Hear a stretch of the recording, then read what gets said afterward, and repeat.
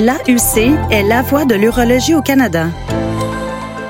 L'Uropédia Canada est votre ressource en éducation. Visitez cua.org. Good evening. Welcome to this Bonsoir, bienvenue à cette session ESMO 2021. Encore cette année, ESMO, c'était en virtuel, mais était encore intéressant en termes de son contenu. Alors, nous avons trois... je suis Denis Soulière, je serai le modérateur pour ce soir. Je suis de l'Université de Montréal et mes révélations sont sur la diapositive. Ceci est l'ordre du jour. Nous allons couvrir le cancer du rein, un peu plus que le cancer du rein. La deuxième partie sera sur le cancer de la vessie et la troisième portion sera sur le cancer de la prostate. Il y aura une session de questions-réponses après chacun des groupes. Après la présentation de cancer du rein, il y aura une période de 10 minutes pour les questions. Même chose après la vessie, après la prostate. Et pour ceux qui en le désirent, il y a l'interprétation disponible en français qui est disponible. Vous avez juste à appuyer sur le bouton de traduction, interprétation au bas de votre écran. Ceci est une activité accréditée. C'est une activité section 1 que vous pouvez réclamer jusqu'à 2 heures de crédit basée sur le temps que vous passez avec nous pendant cette présentation.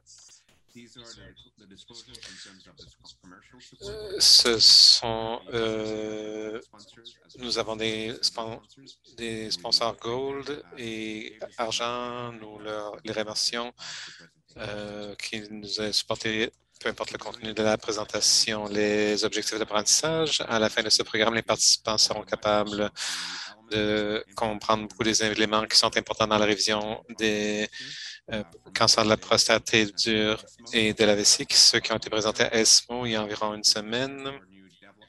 Vous pouvez voir les nouveaux développements. Et si nous avons du temps et que nous... Allons avec la première session.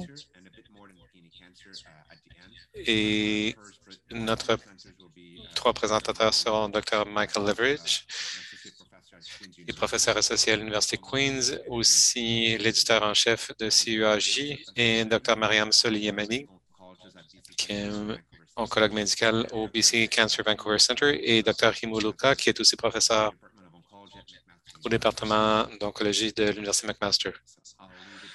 Alors, je laisserai à Dr. Leveridge de commencer cette discussion. Les points saillants de ESMO pour les cancers du rein. Merci beaucoup au CUA et toi, Denis, pour l'invitation d'être ici. C'est bien de voir de vieux amis et de nouvelles personnes sur le menu. Je vais commencer immédiatement. En termes de divulgation, je n'en ai pas, autrement que j'ai été facilitateur pour la session Ipsen en 2019 et Abve et Baer. Je regarde pour les choses chirurgicales. Il y avait 2 à propos des gens avec des néphrectomies antérieures. J'ai regardé quelque chose avec la néphrotechnie séroréductive et dans les dernières années, aussi en regardant une étude de la qualité de vie, des résultats de qualité de vie d'une étude publiée cette année dans le New England Journal of Medicine. Nous avons l'étude de Cabo-Preux. Ceci est pour montrer que j'ai regardé la chose.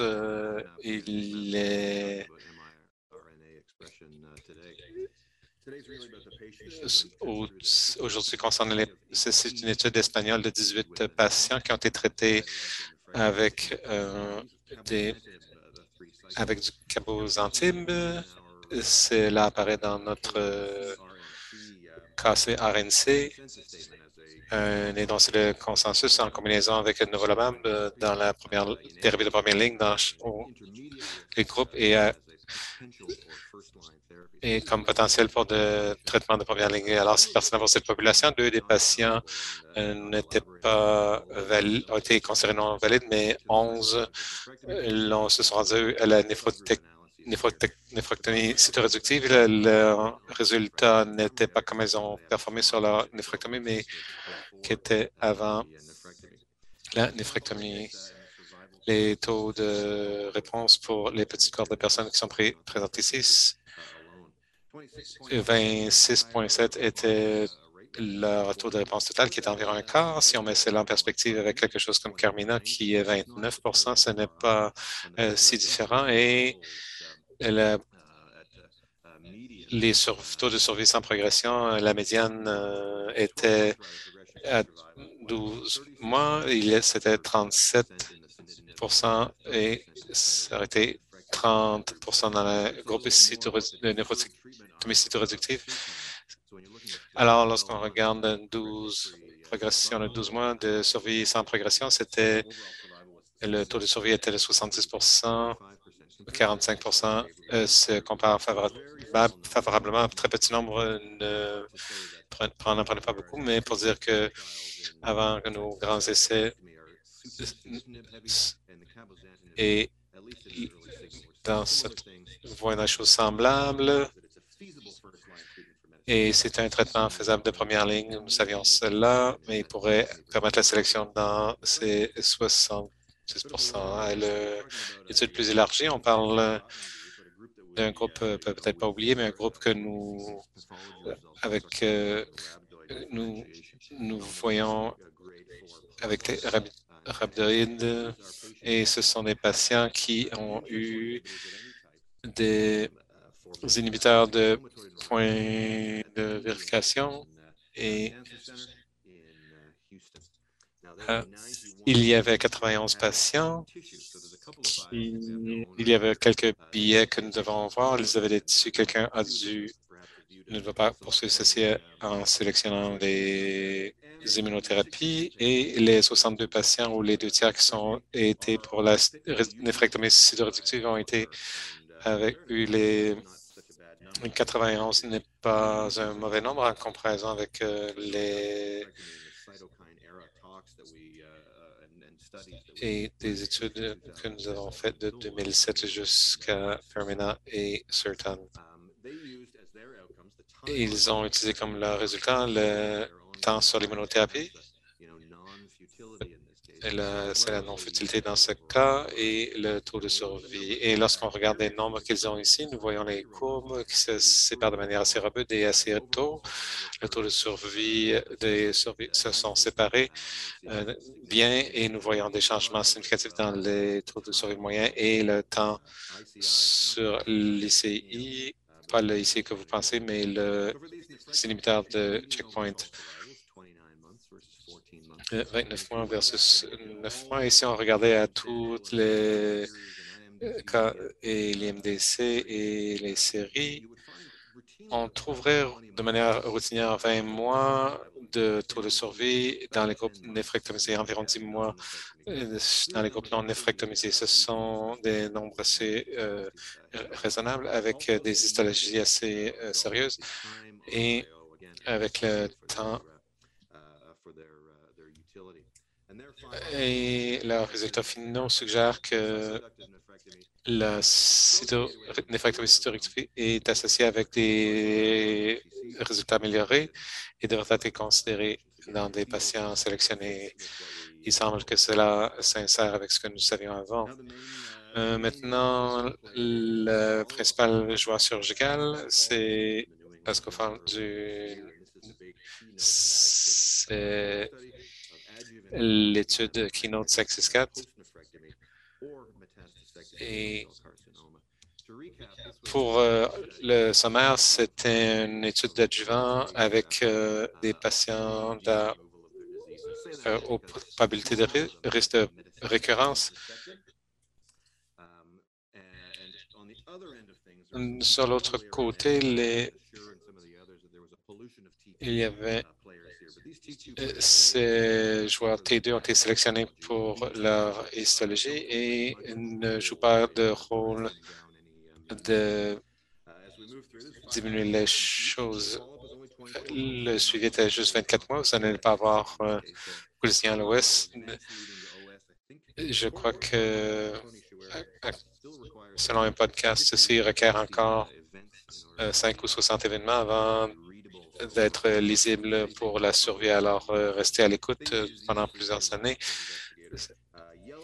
Les drapeaux jaunes apparaissent à propos de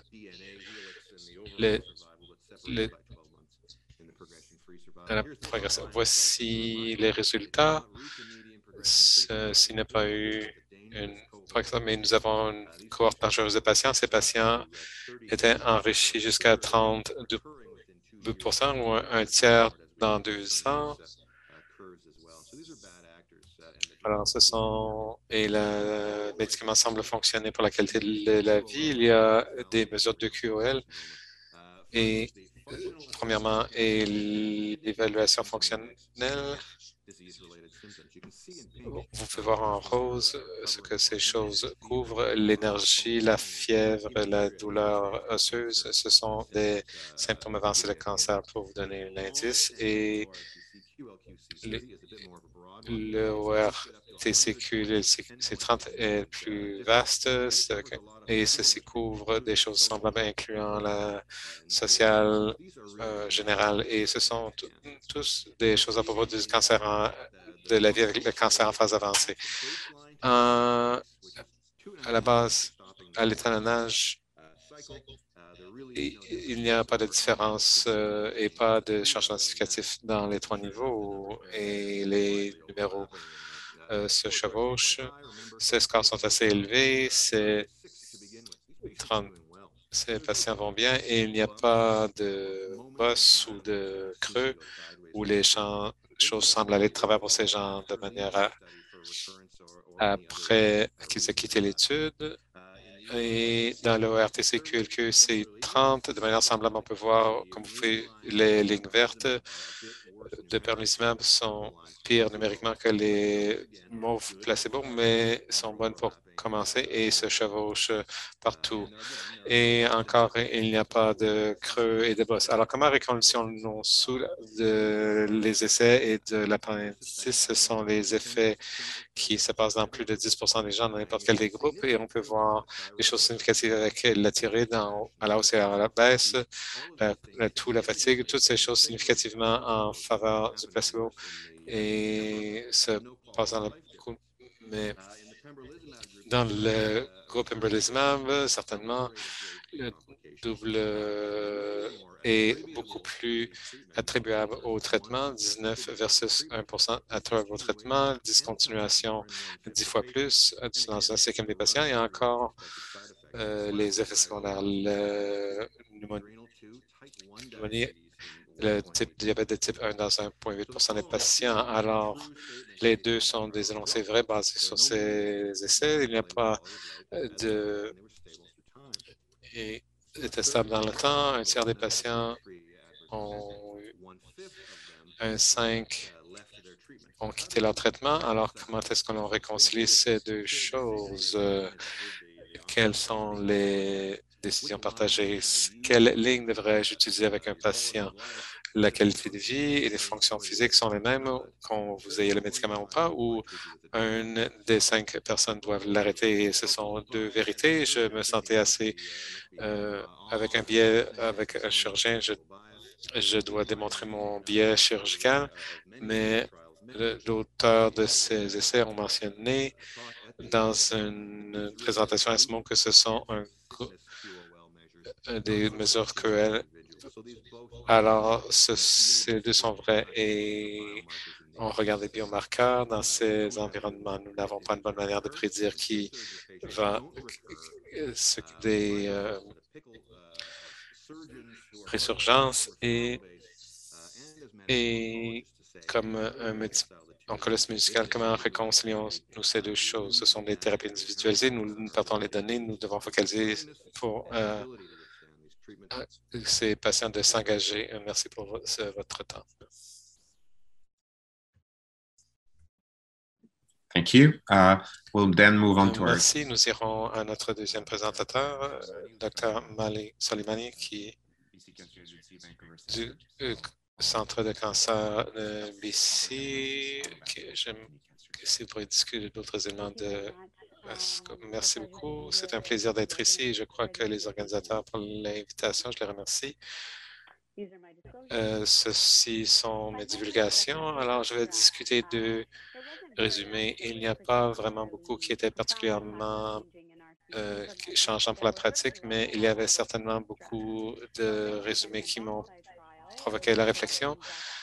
Et les SSTAR versus les traitements continus. Alors, le PubSat était une étude prospective de carboxyme et de collecter un état difficile de la maladie avec un prognostic pauvre et nous n'avons pas de zone. Ceci peut être un peu. Nous n'avons pas vraiment de standards robustes de traitement. Il peut y avoir beaucoup d'hétérogénéité dans les caractéristiques moléculaires de la tumeur. Ils ont fait du travail très intéressant en caractérisant les profils moléculaires de ces carcinomes. Ils ont été capables d'identifier des sous-groupes uniques qui ont davantage des signatures immunes et c'est vraiment intéressant et ceci a mené à la conception de cette étude qui des CDC métastatiques non traités en utilisant des patients qui ont reçu. Le point de final était le taux de réponse et je crois que ce qui était particulièrement intéressant, ce sont les objectifs exploratoires dont nous parlerons. Ils ont eu 23 patients dans cette étude et je crois que c'est vraiment très bon pour une maladie rare. C'était 25 48 des patients avaient des progressions de la maladie à une médiane de 8 mois avec 6 mois. Alors, 35 est vraiment assez excellent comparé à nos traitements standards que nous utilisons avec la chimiothérapie, où les taux de réponse sont vraiment d'entre 10 et 15 des profils de sécurité sont vraiment, comme vous dites, fréquemment sont familiers avec ceci. C'est un profil de toxicité assez acceptable. Les objectifs exploratoires, c'est où c'est vraiment intéressant et dans une étude fantastique. Et il doit être félicité pour ceci.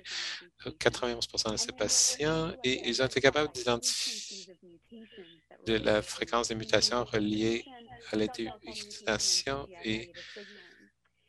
et en regardant le type de mutation qu'ils ont trouvé et certaines des signatures, ils sont arrivés avec la prochaine phase. Ce qu'ils ont dit, c'est qu'ils montraient une efficacité promettante et je serais d'accord avec ça. Et ils espèrent de présenter des résultats sur le profil mutationnel et nous faisons du travail en regardant la tumeur, la réponse immunitaire qui pourrait être vraiment intéressant. Là, ils vont maintenant à faire leur propre étude qui est une étude avec le point primaire qui est de créer une biobanque et permettre les résultats de profilage génomique et cryptonique d'avoir basé sur 4 signatures et d'évaluer les traitements. Et je crois que c'est vraiment valable. Et lorsque l'on regarde comme étant un état de maladie, c'est vraiment une étude qui nous met au défi.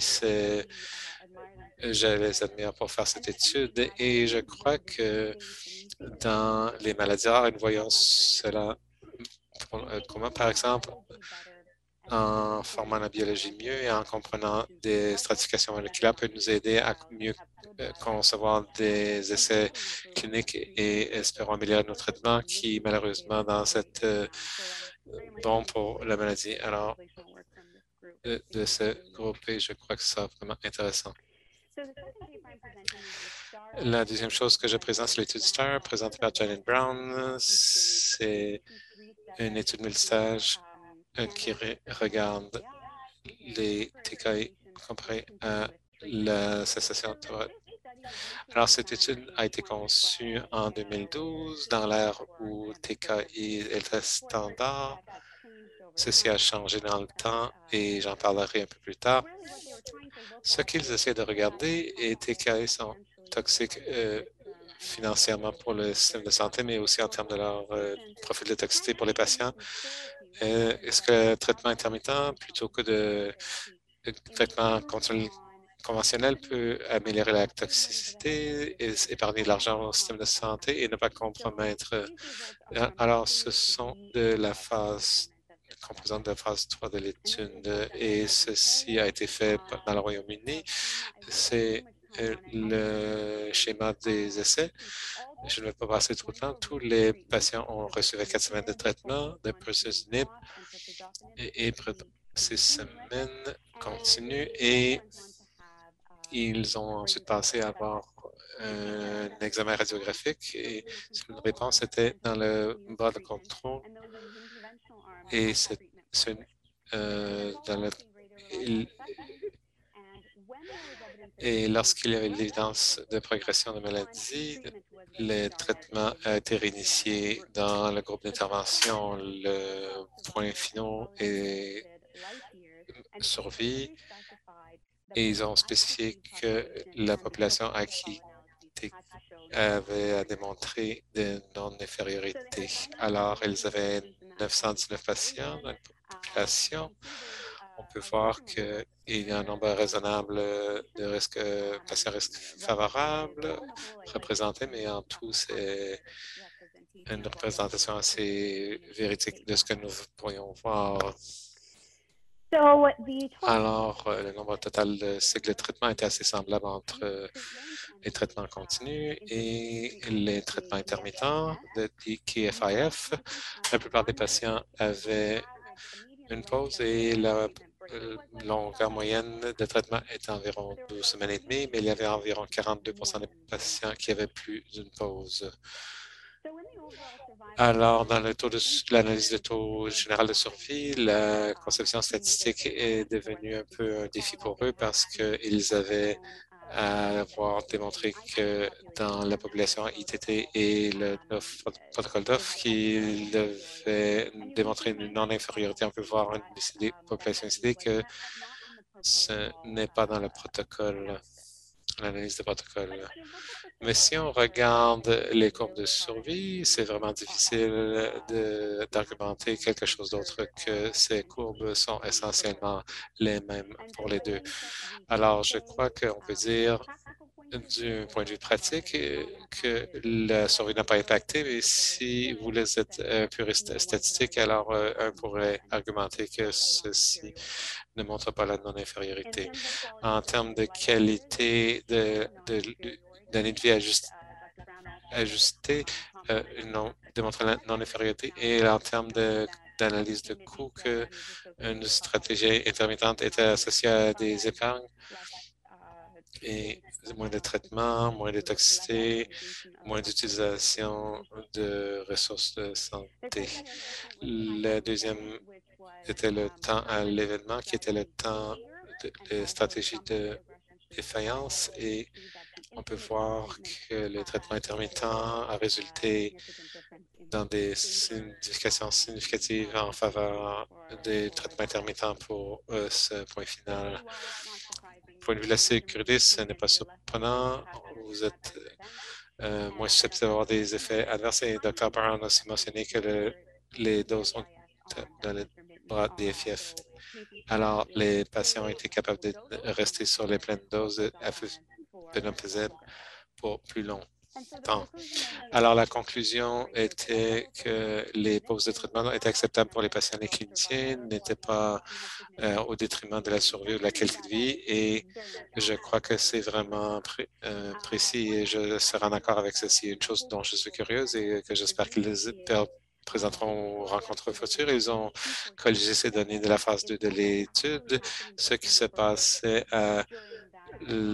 au point de la tumeur sur ce temps hors traitement pendant ces pauses et la trajectoire de croissance parce qu'ils peuvent être assez hétérogènes dans ce groupe et ce serait très intéressant de voir si c'était une croissance indolente et s'il y avait le genre de métastase que j'espérais qu'il y a. Alors, ce serait très intéressant à voir. Et ceci se construit sur le travail qui a été fait.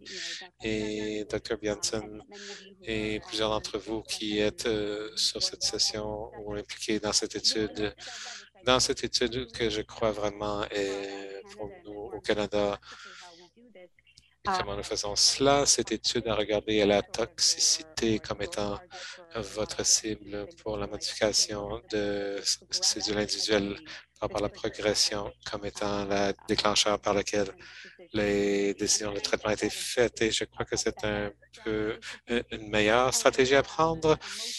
Et on s'est regardé une étude semblable antérieurement. Alors, cela se construit là-dessus. Alors, ce que je crois, c'est que les pauses sont acceptables, maintiennent l'efficacité. C'est important de regarder ceci sur un niveau individuel, d'évaluer les sites de la maladie. Les patients qui ont des métastases au foie, peut-être on devrait être plus prudent, mais je ne crois pas que ceci ne devrait pas aller sur des pauses pour gérer la toxicité. Ça doit être surveillé plus étroitement. Je crois que c'est à regarder l'agent plus spécifiquement et la demi-vie et la pause devrait être plus longue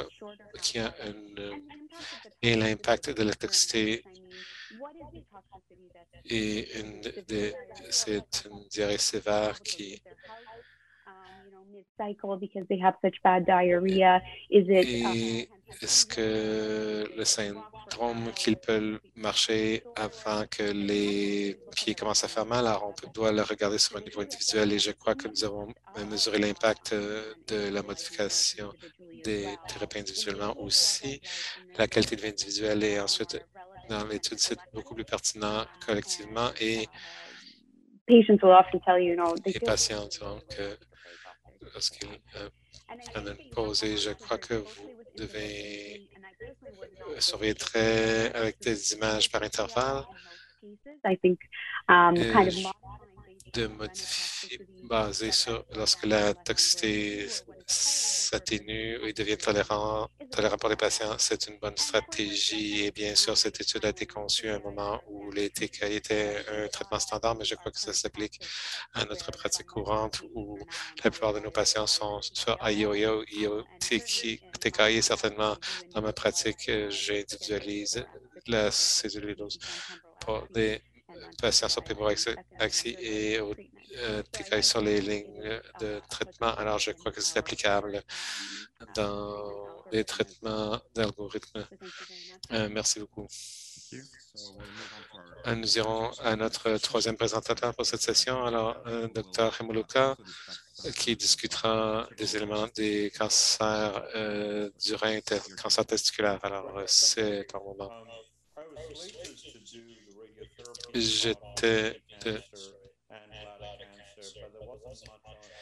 Il n'y avait pas beaucoup sur le front de le cancer de la vessie, alors je resterai pour la session questions-réponses et pour la vessie, s'il y a des questions. En ce qui a trait au rein, il n'y avait pas de documents spécifiques reliés aux thérapies régulières. Toutefois, j'ai été capable de trouver il y avait des références à un nombre de concepts dans la gestion du cancer du rein avec la radiothérapie. Alors, le commentaire a été fait que la néphrectomie est un standard de traitement pour traiter le carcinome. Pour ceux qui ne sont pas éligibles, il y a d'autres options disponibles en termes de cryothérapie, d'ablation ARF ou de thérapie de plusieurs manières pour un long moment. RCC, on a pensé la RCC comme étant une des lignes cellulaires les plus radiorésistantes, mais avec les techniques, avec la dose de fraction est plus élevée. That's been published in one of the European journals, and it really shows. Alors, on voit dans les journaux européens, on voit que le taux de recontrôle est sous 80% avec une survie annuelle d'1 an. Alors, je ne veux pas ne pas souligner ce fait-là, mais on voit une base de données canadienne justement qui est en train de vous offrir des données. Alors, on voit justement qu'on nous offrir ici les données et par la fait de faire une collecte de données partout au Canada. Et cela, ça va pouvoir être introduit dans une base de données internationale. Alors, on va faire un suivi des résultats, mais clairement, c'est encourageant et quelque chose à considérer pour les patients pour qui la chirurgie n'est pas une option. Alors, il y a d'autres situations qui ont été mentionnées pour pouvoir traiter que s'il y avait des symptômes lorsque le patient n'est pas un candidat pour la réfraction, entre autres. Et on voit justement qu'il y avait le traitement radio aussi pour les dans des environnements métastatiques. Alors, on voit justement que les données qui ont été offertes, par exemple, si vous avez justement une progression oligo, on peut voir justement les sites qui ont démontré justement que la progression peut être traitée avec des techniques de SABR et justement que ça permet d'avoir une efficacité plus prolongée, alors qu'on peut passer de 14 mois à 22 mois. Alors, ce n'est pas des données de haute qualité, mais quelque chose d'intéressant à prendre en considération en matière de réduction. Alors, le troisième élément, c'est on utilise le SABRT et les nouveaux agents qui sont disponibles présentement. Alors, l'essai rapport qui a été présenté ici à l'ASCO-GU plus tôt cette année, il regarde les RCC dans la phase 1 et 2 et aussi les maladies oligométastatiques pour les patients qui pouvaient recevoir 2 lignées d'une thérapie systématique. On reçu le SABRT pour juste 6 mois. Ils ont reçu 6 mois aussi de Pembro. Il y avait 30 patients qui ont été recrutés pour cette étude. Alors, qu'est-ce qu'on voit ici? L'étude rapport a été comparée à la Keynote 427 et comme les gens sont au courant, on voit que justement pour les patients qui n'ont pas reçu un traitement systématique et la proposition que juste la moyenne de PVS pour l'étude rapport, alors ça c'était ils avaient reçu 2 cycles de traitement systématique et on parlait d'une moyenne de 15,6 moyenne si on le compare à 7,1 pour l'étude Keynote 427. Alors, une proposition que ça se peut, une situation qu'il y a une amélioration, mais vous juste rappeler que c'est une comparaison, puis il y a différents éléments qu'on doit prendre en considération. Alors, c'est une étude de basse qualité, mais quelque chose qui devrait être étudié davantage. Alors aussi, dans la présentation, ils font mention à l'étude de CytoShrink. Alors voici, c'est une étude qui est en train d'être menée par Alicante Melani et entre autres ici de ma propre organisation. Puis on voit ici que c'était mentionné dans la présentation. Alors ça, c'est vraiment, c'est un MRCC, alors non traité. Alors cela, ça s'est traité avec le SBRT qui est et le résultat primaire, c'est un résultat PFS. Et j'encouragerais justement de vous mettre en contact avec ces 2 individus-ci parce que vraiment, c'est quelque chose, c'est assez intéressant, surtout d'une perspective immunoglobation. Si on va, par exemple, sur l'étude faciale, alors il y avait une phase 2 qui a été présentée par un groupe allemand et suisse. Alors, ils sont en train de regarder la carbo de dose unique suivie d'une radiothérapie avec des nodes. Alors, les patients à l'extérieur de ces études, alors le traitement normalement, c'est une chimiothérapie multi-agent. Alors, c'est le BEP ou EEP ou le GY. Alors, si on est en train d'utiliser ces 2 approches, les résultats sont assez bons. Alors, si on parle d'un PFS de 90%, et ça, c'est assez élevé, mais lorsqu'on regarde, par exemple, les rechutes, alors justement, quand on est en train d'utiliser la chimiothérapie, les rechutes sont vraiment dans la région rétropéritonienne et aussi dans le supradiaphragmal. Alors, c'est vraiment l'idée qu'ils avaient présentée, qu'ils ont présentée, j'en parlerai dans davantage un petit peu plus tard, mais la préoccupation avec ces deux types avec la radiothérapie et les chimiothérapies, c'est d'avoir d'autres malins. Alors, la question, c'est on est en train d'utiliser une stratégie. Est-ce qu'ils sont capables de pouvoir faire un contrôle localisé, mais éviter la toxicité de la chimiothérapie et des volumes plus élevés de radiothérapie. Mais en même temps, qu'est-ce qu'ils ont dit, c'est on est capable de maintenir le standard de sauvement si nécessaire. Alors ici, le point, le paramètre qui a été utilisé, c'était 3 ans, le PFS, et il y avait 120 patients qui étaient nécessaires pour démontrer le niveau plus bas du 80 %. Alors, aussi, on regardait aussi la localisation des rechutes, entre autres. Alors, la chimiothérapie, c'était un carboplatin de dose unique. Alors, ça passait de RT30 GY. Alors, si on regarde les résultats, c'était de 93,7 %. C'est un petit peu plus bas de ce qu'ils espéraient atteindre. Mais lorsqu'on regarde la survie générale, mais justement, ce deuxième malin, c'était à l'extérieur de ce champ radiothérapie. Alors, ça se peut que ça ne s'est pas directement lié à la radiothérapie. Alors, si on regarde à l'autre côté du spectre, alors regardez les différents niveaux de toxicité de niveau 1, 0 et 1. Alors, voici les détails de la livraison du traitement. Alors, par exemple, on voit justement, si on les compare, ces deux données que vous voyez sur la diapo, ça vous donne une idée de cette partie. Alors, il y avait aussi un survol. Alors, on voit que c'était bien toléré avec des résultats assez bons, puis on voit pour l'instant, la toxicité est assez basse. Alors, il y avait une discussion au sein de la discussion, et cela, c'était Chris de Chris Burker de Vancouver, puis il y avait quelques préoccupations concernant ces études. Spécifiquement, c'était lorsque le suivi, c'est trop court pour pouvoir pour regarder l'efficacité et la toxicité à long terme pour les malins.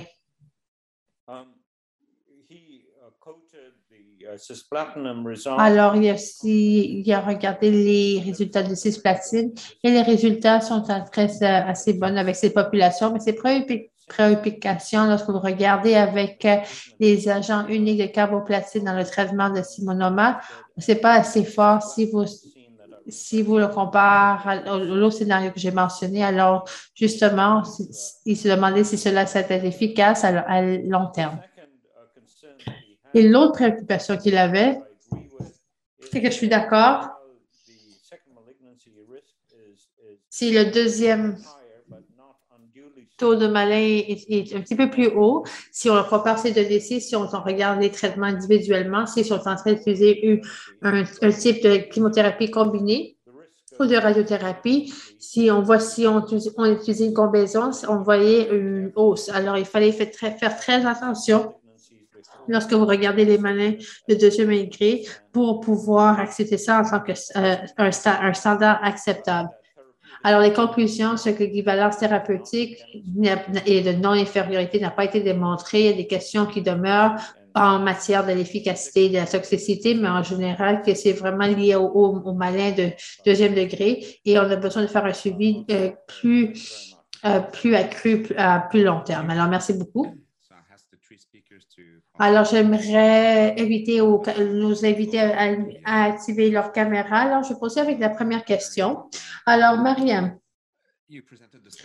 vous avez présenté les données STAR. Est-ce que vous croyez que c'est toujours pertinent ou est-ce que ça nous informe si on devrait arrêter la immunothérapie ou est-ce que c'est lorsque vous êtes en train de regarder les TKI et lorsque vous devez arrêter ou commencer la thérapie? Alors, je crois que c'est quelque chose toujours qui est pertinent. Alors, est-ce qu'on regarde le PTKI? Alors, je crois qu'il y a toujours du temps pour faire des modifications le TKI, mais je crois qu'est-ce que vous allez faire avec l'hémothérapie peut varier et je crois justement qu'il y a un petit peu de souplesse. Il va y avoir d'autres études qui vont essayer justement de répondre davantage à cette question. Alors, je crois que j'ai eu des patients dans ma pratique, dans ma clinique, qui ont arrêté des médicaments à cause de la toxicité. Ils ont modifié le TK2. Alors, justement, il y a différents, on voit que justement, qui sont actives en arrière-plan. Alors, si vous avez une réponse immunitaire tôt dans le traitement, c'est certainement que cette réponse va se maintenir lorsque vous allez continuer avec le TKI. Alors, je crois que c'est toujours pertinent, oui. Alors, la deuxième question pour Michael. Alors, vous avez présenté les données sur la qualité de vie pour l'essai qui a été mené. Alors, ce n'est pas nécessairement une incidence néfaste. Alors, ça semble, il n'y a pas une incidence néfaste, mais c'est plus bas si vous allez avoir une qualité de vie qu'elle avait reçu un placebo. Alors, est-ce que vous croyez que cette qualité va avoir un coût pour pouvoir militer pour que les gens puissent avoir ce type de traitement? Alors, c'est une excellente question. Alors, il y a beaucoup de différents gens. C'est inaudible pour les interprètes, mais lorsque vous pensez justement de sauver tout le monde, si vous avez qui peuvent recevoir la chirurgie ou qui peuvent être guéris. Mais lorsque vous êtes en train de faire vous êtes en train de sauver ces gens-là, vous pouvez avoir une incidence sur la qualité de vie, mais il a un coût assez élevé et on voit justement dans les études, il ne veut pas y avoir une différence avec Astra, même si c'est employé aux États-Unis, mais c'est pas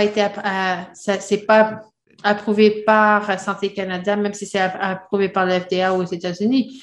Mais clairement que oui, c'est assez haut. Alors, vous allez mettre des gens dans l'hôpital. Il y a le QOL, mais des gens qui vont avoir des traitements secondaires pour cibler